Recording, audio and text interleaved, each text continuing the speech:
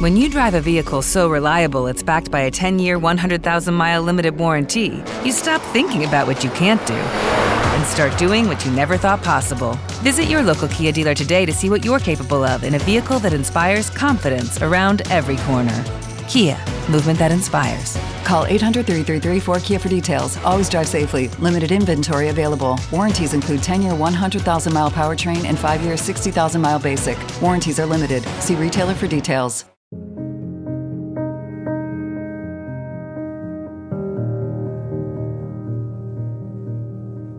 Some fears are obvious and visible. A dark, cobweb-covered basement. An old axe propped up in the corner of the garage with something red along its edge. Maybe rust, or maybe something else. Many fears, you see, can be documented, even photographed, but others can't. Some fears are like the wind. The only proof it exists is in the way it affects other things. That cool feeling on your skin, the way the leaves in the trees sway back and forth. And just like the wind, there are fears that we can only point out, thanks to their effects. One of the best places to feel that breeze, so to speak, is Hollywood. The stories that entertain us the most seem to tap into the deep, unseen fears that we all struggle with. It's like touching the tip of your tongue to a 9-volt battery. You hate the sensation, but there's something disturbingly attractive about it as well. One of the biggest themes to come out of Hollywood over the past few decades, by far, has been one of isolation, loss, and disaster. Films like I Am Legend and Alien dip into this pool, as do small screen shows like The Walking Dead and Battlestar Galactica. We're obsessed with the idea. We fear it, but we also love it, because the questions feel important. What would happen if humanity were reduced to a tiny population, left on the brink of extinction and fighting for survival? In what ways would our civilization hold strong, and where would it crack? Could we rediscover order, or would chaos consume us all? You would think that this would be an impossible concept to understand firsthand, that human dignity and ethics would prevent us from testing it out to find the true answers. Then again, real life is rarely ethical, and thanks to the events that took place on a small island in the Pacific just a century ago, we have answers. The odds are, though, you aren't going to like them. I'm Aaron Mahnke, and this is Lore.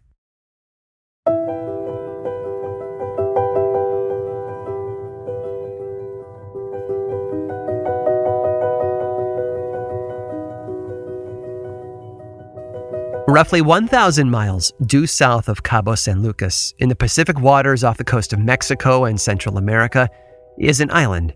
When I say island, your mind probably conjures an image of a large green mountain protruding from the water, with sandy beaches and luxury resorts along the coastline.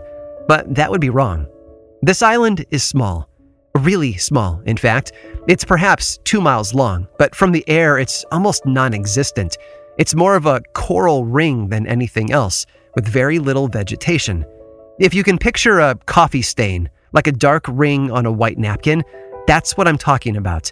Outside the ring, the waves of the Pacific crash against the shore.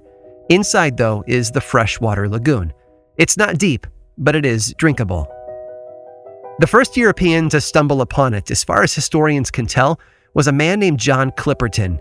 In the first 2 decades of the 1700s, he operated as a privateer, a pirate for hire, serving the British Crown in its effort to hinder Spanish expansion into Central America and Mexico. Due to the tiny island's proximity to the western coast of Guatemala and Mexico, Clipperton set up a base there. But for as tiny as the island is, it offered a surprising amount of space for Clipperton. The highest point is a mere 95 feet above the ocean waves, but he found a number of serviceable caves, which he had his men expand for storage and defense. But his time there was short-lived. Clipperton Island, as it became known, had another feature that attracted attention: guano. The island was actually one of many that were mined to support a growing need for the chemical elements found in the manure of birds, bats, and seals. This guano would primarily be used to manufacture gunpowder and fertilizer, 2 products that growing nations lusted after. Because of this, the island exchanged hands a number of times through the middle of the 19th century. For a while, Mexico claimed ownership, But in 1856, the American government passed the Guano Islands Act, making it legal for U.S. citizens to claim guano-rich islands no matter where they were located, as long as they were uninhabited and unclaimed by another country. By the late 1800s, Napoleon sent French troops to annex the island. They found a small group of American guano miners there and forced them out. Mexico wasn't too happy about the French claim, though, and they argued about it for years. While they did, in 1899, a group of industrious British men landed and got to work. And not only did they start mining, but they built houses and created garden areas. They even planted more palm trees. These guys were serious about colonizing the island and wanted to do it right. But the island was more harsh than they realized, and by 1909, they had given up. All but one of the Englishmen abandoned the island and headed home. And that's when Mexico got serious. In 1910, President Diaz put 13 soldiers on a ship and transported them to Clipperton, where they would do their part in maintaining Mexican rule over the valuable resources there. Thankfully, when they arrived, they found the homes and buildings that the British had constructed, empty and waiting for them.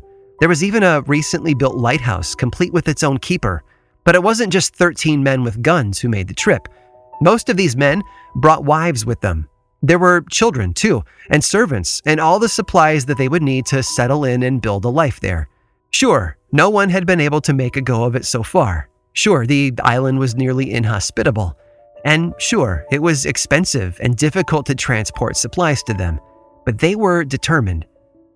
By 1910, nearly 100 people had begun to call the island their home, and even more would be born there in the years to come. What none of them could foresee, though, was just how many would die there as well.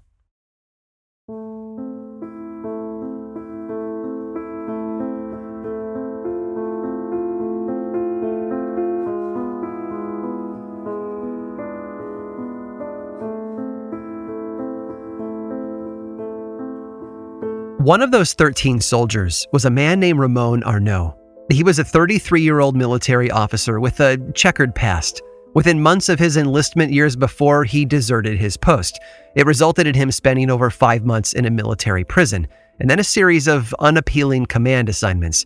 Clipperton Island was, to him, just one more piece of that punishment, whether or not it came with the title of governor. Children were born in those first few years. Governor Arnaud and his wife Alicia welcomed their first child, Ramon Jr., in 1910, and 2 more followed over the next 3 years.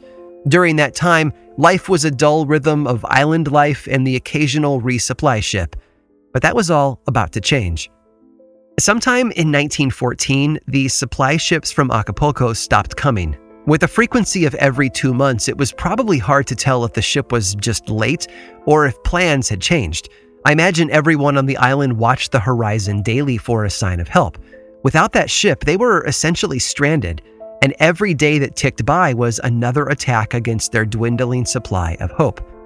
In late summer of 1914, a ship did show up, but this one was American. It brought supplies, but its real mission was to pick up the last remaining member of the British mining crew, who had stayed behind 5 years earlier. While there, the ship's captain informed Governor Arnaud of the situation back home. Not only had Mexico erupted into revolution, but the world was now at war following the assassination of Archduke Franz Ferdinand of Austria. They'd seen nothing like it, and he had no idea if or when it would stop. Perhaps, he suggested, Arnaud and his community would like to come home, just to be safe. But Arnaud declined, and the community soon watched the Americans vanish over the horizon. By 1915, though, that decision was beginning to feel flawed. The vegetable garden that the British had installed had started to fall apart. The only naturally occurring food on the island was a small supply of coconuts and whatever fish and birds they could hunt. But what those foods lacked was vitamin C, and so by late 1915, many on the island had scurvy. We tend to treat scurvy lightly, making pirate jokes about it when we're out with friends, but the reality of the disease is more horrible. The symptoms begin with bleeding gums and sore spots, and eventually grow into depression, immobility, and open wounds. In the end, someone suffering from scurvy simply bleeds to death, and without vitamin C, those around them can only helplessly watch it all end. The people died off 1 or 2 at a time. The disease seemed to favor adult men, and as the population dropped like a lead weight, the survivors struggled to bury their dead deep enough to keep them out of reach of the island's crabs. By 1916, nearly all of the men were dead, and many of the women and children as well. All told, there were perhaps 24 survivors by this point. Arnaud was motivated. His wife Alicia was pregnant with their 4th child, and if his family was going to survive, they needed to find help. It was probably while they were all studying the dark storm clouds on the horizon that they spotted the ship. They tried jumping and waving their arms, but there was no sign that the vessel saw them. It was just too far away, and the approaching storm probably made it too dark to see them anyway. Hope was slipping right past them, and they were helpless. Almost. Out of desperation, Arnaud made the decision to gather the last of the men into the only boat on the island and row after the passing ship, hoping to catch its attention. Their lives depended on it. It was probably their last chance, after all, and so they rowed hard and fast into the rough waters. Historians aren't sure exactly what happened next. There might have been a struggle in the boats, according to some witnesses, or the small boat might have started to take on water. What we do know is that the men stood up and seemed to grapple with each other, only to capsize the boat and toss them all into the sea. And there, within sight of their families, all of the men drowned. But Alicia Arnaud didn't have time for heartache. The storm that had been on the horizon was upon them within just 2 hours of the tragedy. The 3 remaining women, along with perhaps half a dozen children, all gathered in the basement of the Arnaud's home to take shelter. And that's when Alicia went into labor.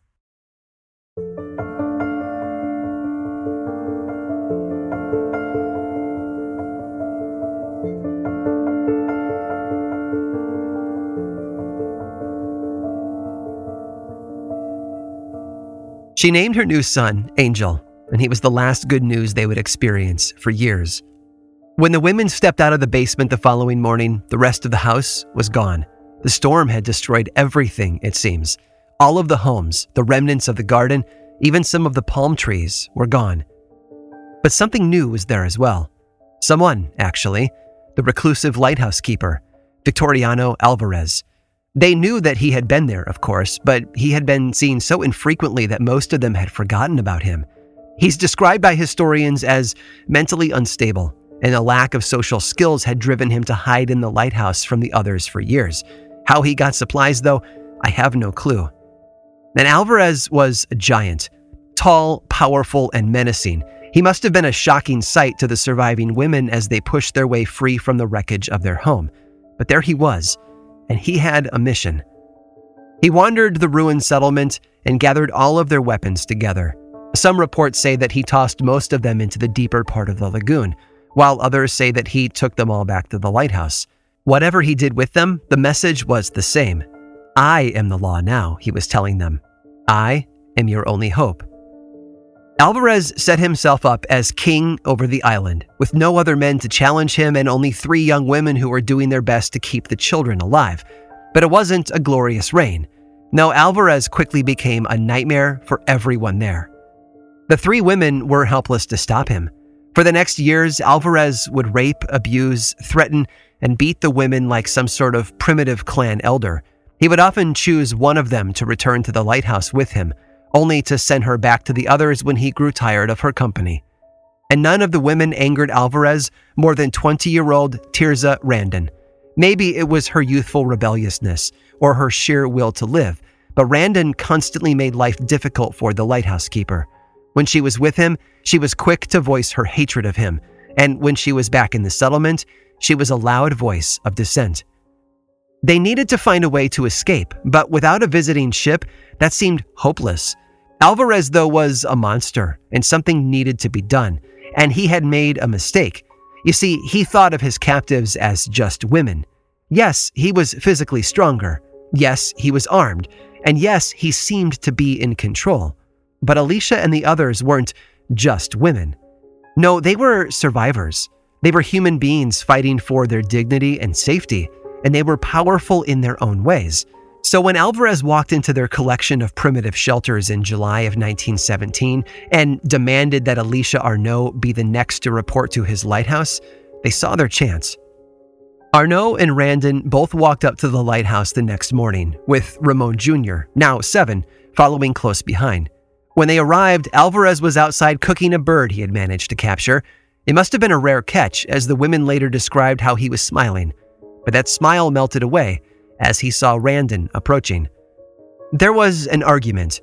Alvarez wanted to know why Alicia had brought the other woman, and while the giant of a man was busy shouting about it at Arnaud, the other woman slipped silently into the lighthouse. When Randon stepped back out through the doorway, Alicia gave her a tiny nod.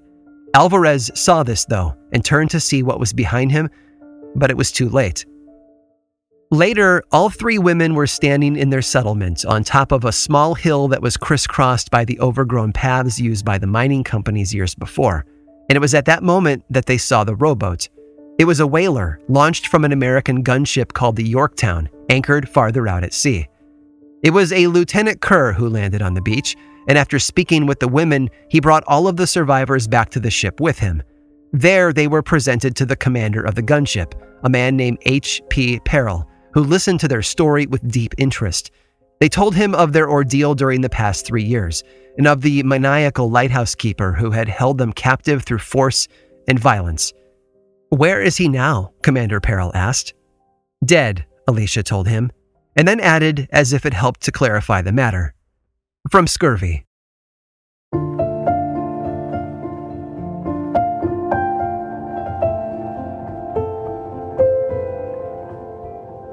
Some people view humanity as just one more member of the animal kingdom.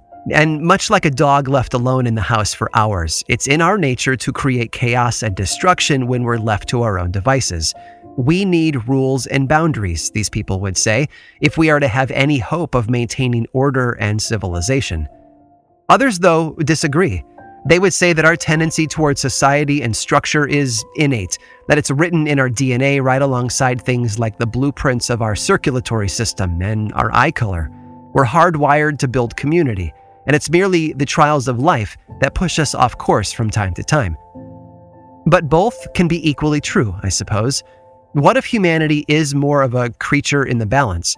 The events that played out on Clipperton a century ago certainly show us both sides of that coin. Some leaned toward order and peace, while others became animals. Lieutenant Kerr witnessed this firsthand. After delivering the survivors to the Yorktown, he and Commander Perel returned to the island later that day. They wanted to see for themselves who this monster was that had terrorized the women for so long, dead or alive. Both of them had seen scurvy kill men before, so they weren't afraid of what they would find. After walking the path from the beach and up the hill to the lighthouse, the men found the door wide open, so they stepped inside. It was eerily quiet inside the dimly lit room, but it didn't take them long to figure out why. Stretched out on the floor was the largest man either of them had ever seen. Blood had pooled around the body, filling in low spots in the stone floor, but their eyes were drawn away, toward an area of the floor beyond the man's shoulders. 2 objects had been tossed there, a knife and a hammer. Both were small, easy weapons for a malnourished woman to hold and swing, and both were covered in blood. The 2 Americans looked at each other from across the body of the king of Clipperton Island, but neither of them said a word. They knew what had happened, what had really brought an end to the man on the floor, but neither wanted to remark upon it. With a nod, they turned and left the building. The survivors were safe, and that was all that mattered to them. The island could keep its king. Alicia Arnaud would tell us that some people truly are monsters deep in their core. Alvarez certainly was one. But she also advocated a very risky balance, a wagering of her soul in the pursuit of freedom. Because sometimes, even if only in the rarest of circumstances, we have to become the monster in order to defeat it, and then hope that we can change back.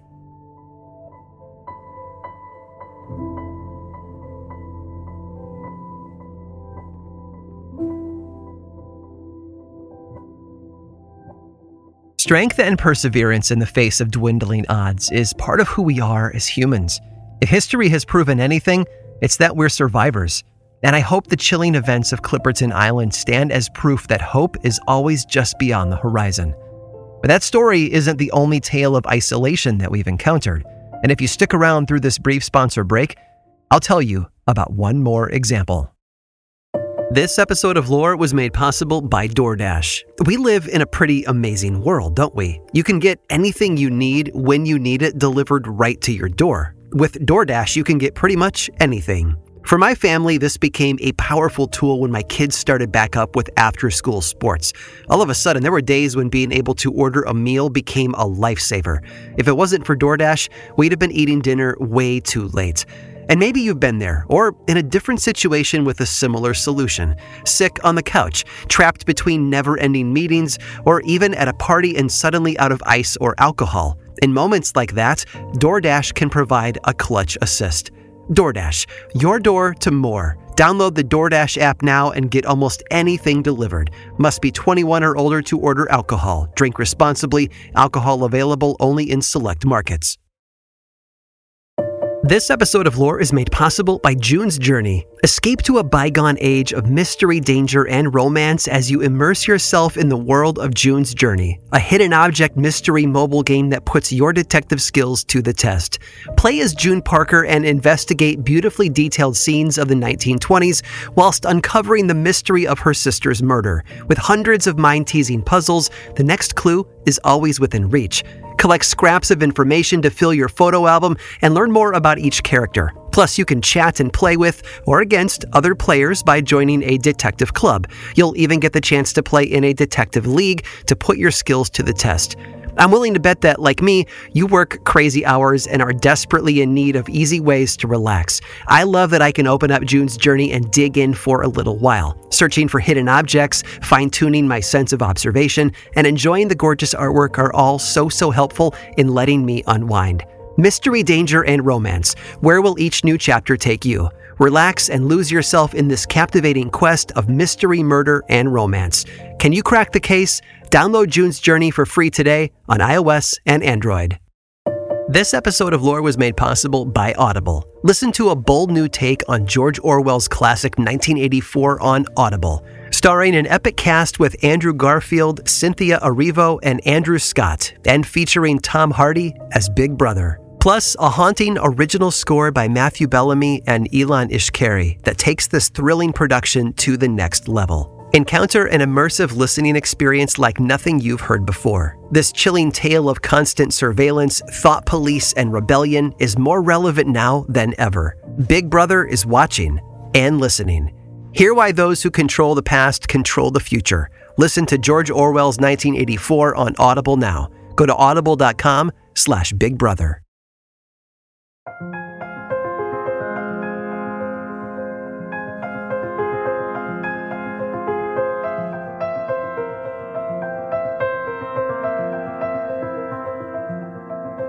Alicia Arnault and her compatriots fought for their survival tooth and nail against a dwindling food supply, harsh elements, and an even harsher lighthouse keeper. But they weren't the first to survive on an island, because over 360 years before them, there was Marguerite de la Roque. Marguerite had been born to French nobility in 1515 and grew up without a care in the world. What she did have, though, was a large amount of land in southern France, as well as several parcels that she owned with her cousin, Jean-François de Roberval. Roberval was an opportunist, working his way up among the crème of French society. He had even been childhood friends with King Francis I, who appointed him Lieutenant General of New France on the other side of the Atlantic. If you used modern boundaries as a starting point, New France was a large swath of North America under French control that stretched all the way from the top of Canada down to the state of Louisiana. And with his new designation as Lieutenant General, Roberval set sail for New France with a fleet of 3 ships carrying supplies, livestock, and hundreds of colonists. He himself was on board a ship called the Valentine, and his cousin Marguerite had hitched along for the ride with her maidservant Damien. What possessed Marguerite to leave her posh life back home? Perhaps she was running away from something, or maybe she was looking to start a new chapter where nobody knew her. Or maybe there was someone in her life she didn't want anyone knowing about. Some stories say that Marguerite smuggled a secret lover onto the ship under her cousin's nose. Others claim that he'd been on board already and that she had fallen for him during the trip. How appropriate they had been sailing aboard the Valentine when their love happened. But ships, no matter how big they are still small enough for secrets to spread, and it was only a matter of time before Roberval discovered that his cousin had taken a lover out of wedlock. Angry at her disobedience of his strict Calvinist values, he chose to finish the journey without them. His decision was also helped by the fact that he would have full access to the lands that she partially owned and the money that would flow into his pockets with her out of the picture. Roberval abandoned Marguerite, her lover, and Damien on a small deserted island near Canada. At least, that's one version of what transpired. Another suggests that her lover was placed in chains and kept on board, awaiting punishment in New France, while only Marguerite and Damien were kicked off the ship. The lover, not wanting to be without her, nor face what awaited him in the new land, broke free and jumped overboard as the Valentine was sailing away. Whatever the case, the three of them were left to spend the rest of their days on a little corner of the sea known as the Isle of Demons. Legends claimed that the island was haunted by actual demons and that the beasts that lived there would attack passing ships and kill sailors. But Roberval hadn't been entirely cruel. He had left them with just enough to survive. A little food, some supplies, a few guns with ammo, and of course, a Bible. The three castaways sought shelter in the caves on the island, but it was also believed that they built a small cabin to live in as well. Before long, though, things got more complicated, because Marguerite became pregnant and the food supply was running low. With their provisions running out, the three survivors were forced to eat plant roots and drink brackish water to get by. Marguerite's lover couldn't handle the change in diet. He grew ill and soon died, leaving his beloved to get through her pregnancy and birth with only her maidservant by her side. But even that hope was short-lived, as Damien could not deal with the harshness of island life. She also got sick and passed away. And some time later, Marguerite, without any help from others, gave birth to her child. Yet no matter how hard she tried, she could not escape tragedy for long. Her baby, sadly, did not survive. Marguerite was now truly alone on the island. And while others may have thrown in the towel, the former French socialite did not. She refused to give up. In fact, she went into full survivalist mode, allegedly going so far as to kill a bear and wear its skin to keep warm. She did her best to survive off the little that was left of what her cousin had given her, but when it ran out, she started hunting and foraging. This young woman, who had lived a life of comfort back in France, survived by herself on the Isle of Demons for 2 years before she was finally rescued. Basque fishermen discovered her, frail and emaciated, and brought her back to safety. Marguerite eventually returned to France and became an instant celebrity. The Queen of Navarre, the sister of King Francis, even wrote a romanticized version of her ordeal in a book of short stories. Her cousin Jean-François, however, was less than thrilled by her return. But Marguerite didn't attack him or take him to court and sue him or take any action against him for what he had done. Instead, she let fate handle that. When Roberval was roughly 60 years old, he had a violent encounter on his way out of a Calvinist meeting. He became one of the first victims of the War of Religions, which would last from 1562 until 1598. And meanwhile, Marguerite lived the rest of her life to the fullest, going on to found a private school for girls. We can only imagine what kind of skills she taught them.